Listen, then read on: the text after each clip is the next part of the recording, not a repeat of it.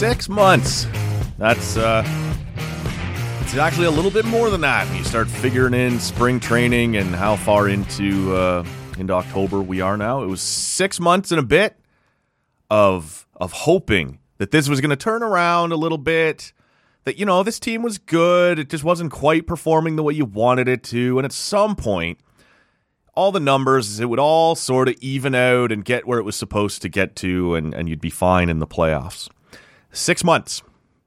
Snuffed out in 27 hours. For the second year in a row. 2 games, all it took for Minnesota to get by you. 5 runs is all they put up over those 2 games. And that's all they had to put up when your Blue Jays are only going to put up 1. Matt Robinson with you in the TCA studio. Just checking in quickly again. And we're just sort of going to focus on today and what happened, similar to what we did after Game 1. There will be a lot of time to post-mortem all of this, and a lot of it has already been done. You've heard me ask a lot of our guests very similar questions about what is going on with this Blue Jays team. Why are they so irritating to watch? And nobody had any very good answers. We all acknowledged it was true, but no one could really put their finger on why it just wasn't working the way it looked like it was supposed to work. So we'll have lots of time to overall look at things. We'll have lots of time to look forward into the offseason, what changes need to be made, who's gone, who's going to be back.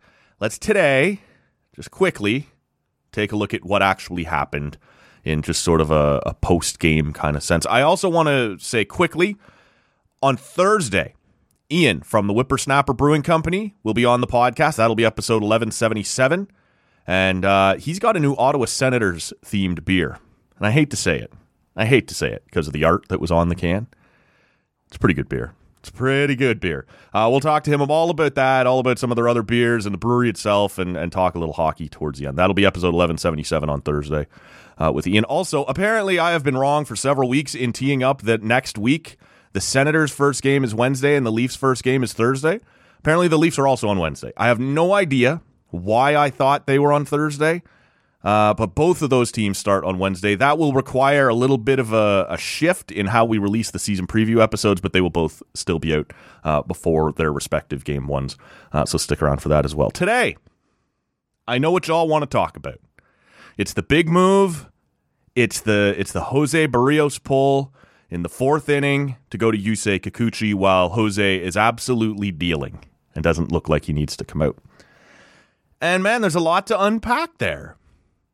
It's nuts. I get that. Barrios was dealing, and this was clearly predetermined. He's going to go through the lineup once. When he gets back to this spot, where they have 3 out of 4 guys all hitting from the left side, we're probably going to go to Kikuchi. Unless we're way up, unless we're way down. But the game was still tight. It was 0-0. Now, Buck Martinez said this on the broadcast, and it is an important point. You know what Jose Barrios is doing? You know what he's giving you right now? You're seeing it happen. You're watching it. You don't know what the next guy is going to do. And this isn't a criticism of Yusei Kikuchi, who, quite frankly, after the year he had in 2022, nobody even wanted to see back with the organization this year. And he came back and had a really good year. They used him properly. They managed his innings. They managed his situations. And he had a really nice season for them. So this isn't a criticism of Kikuchi. But he is a guy who's not used to coming out of the pen. Yes, I know he's done it before, but that's not predominantly what he does. And often, starters coming out of the pen struggle a little bit. They're out of their routine. This isn't the way I normally do things. And even if that wasn't the case, even if it was just a regular bullpen arm, you don't have it every day. We've seen it, right? We've seen Romano be very good for most of the year, and then sort of at the end, I'm not quite as confident in him. We see it with all kinds of pitchers. Some days, they just don't have it. And today, Barrios did, and so it's always going to be a risk when you decide, I'm moving from the guy who's dealing right now to the mystery box. That being said, there are people out there, and basically from the moment it happened, who have been calling for John Schneider, the manager of the team's head. want him fired right now. Our buddy Matty Lang said before the plane touches down in Toronto, he believes John Schneider will be fired. I don't believe that.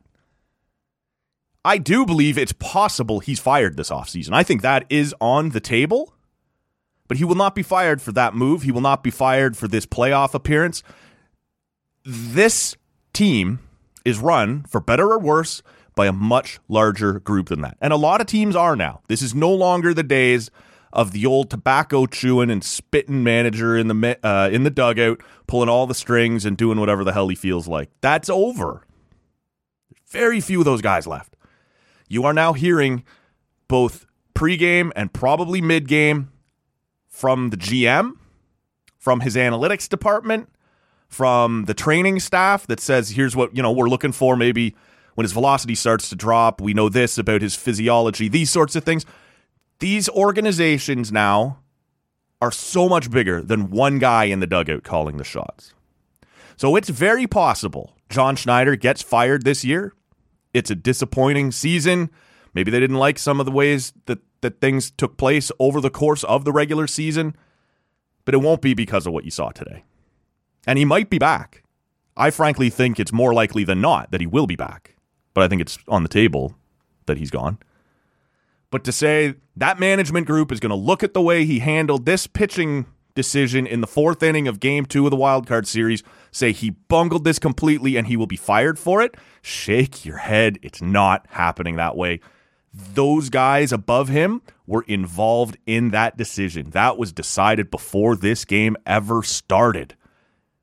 And you can scream and jump up and down all you want about whether or not that's the right way to manage a baseball game. Maybe it isn't. But that's what happened here. So to fire him today or tomorrow or whatever based on what happened during today's game is nothing more than scapegoating him for a decision that they had a hand in. Now, maybe they'll do it. Push somebody overboard to save face, and I guess that's possible. But they were involved in that decision. 100%. 100%. Man, just a disappointing day all around. You think of the situation with Vladdy at second base. And this is sort of like Game 1, where you had your chances. You got guys on base. In the first two innings, you had two guys on.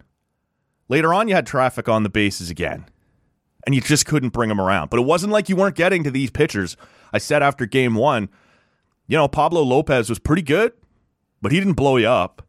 You got some hits off him, you just couldn't capitalize. That was the case off Sonny Gray today. In the first inning, I thought it was a disgraceful approach.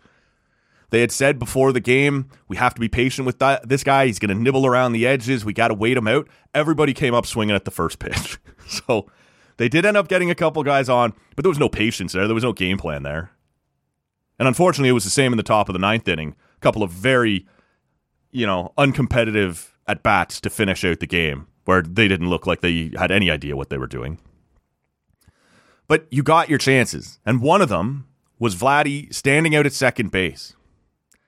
And Bo Bichette is at the plate. And maybe that shouldn't matter, but it absolutely does in this situation. Vladdy's trying to pump him up. He's talking to Bo. You got this. You can do this.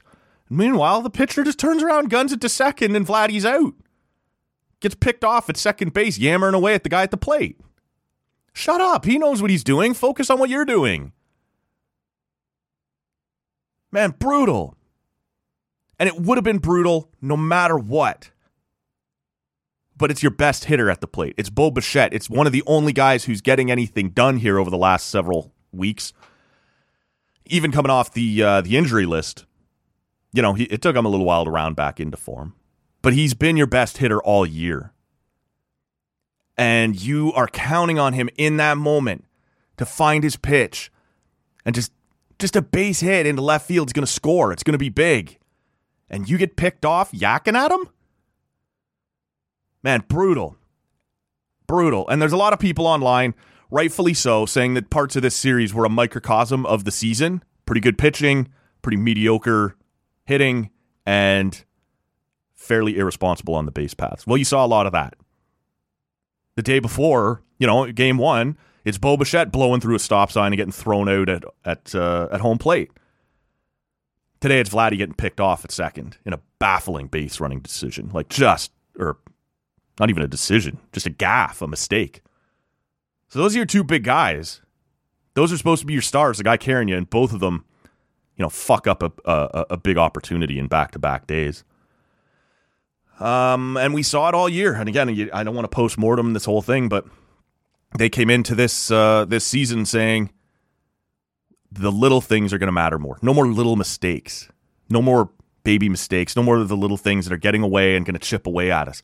And man, they just, all year on the base paths, awful decisions on when to steal, awful decisions on when to go for it. And this was another one getting picked off for no reason.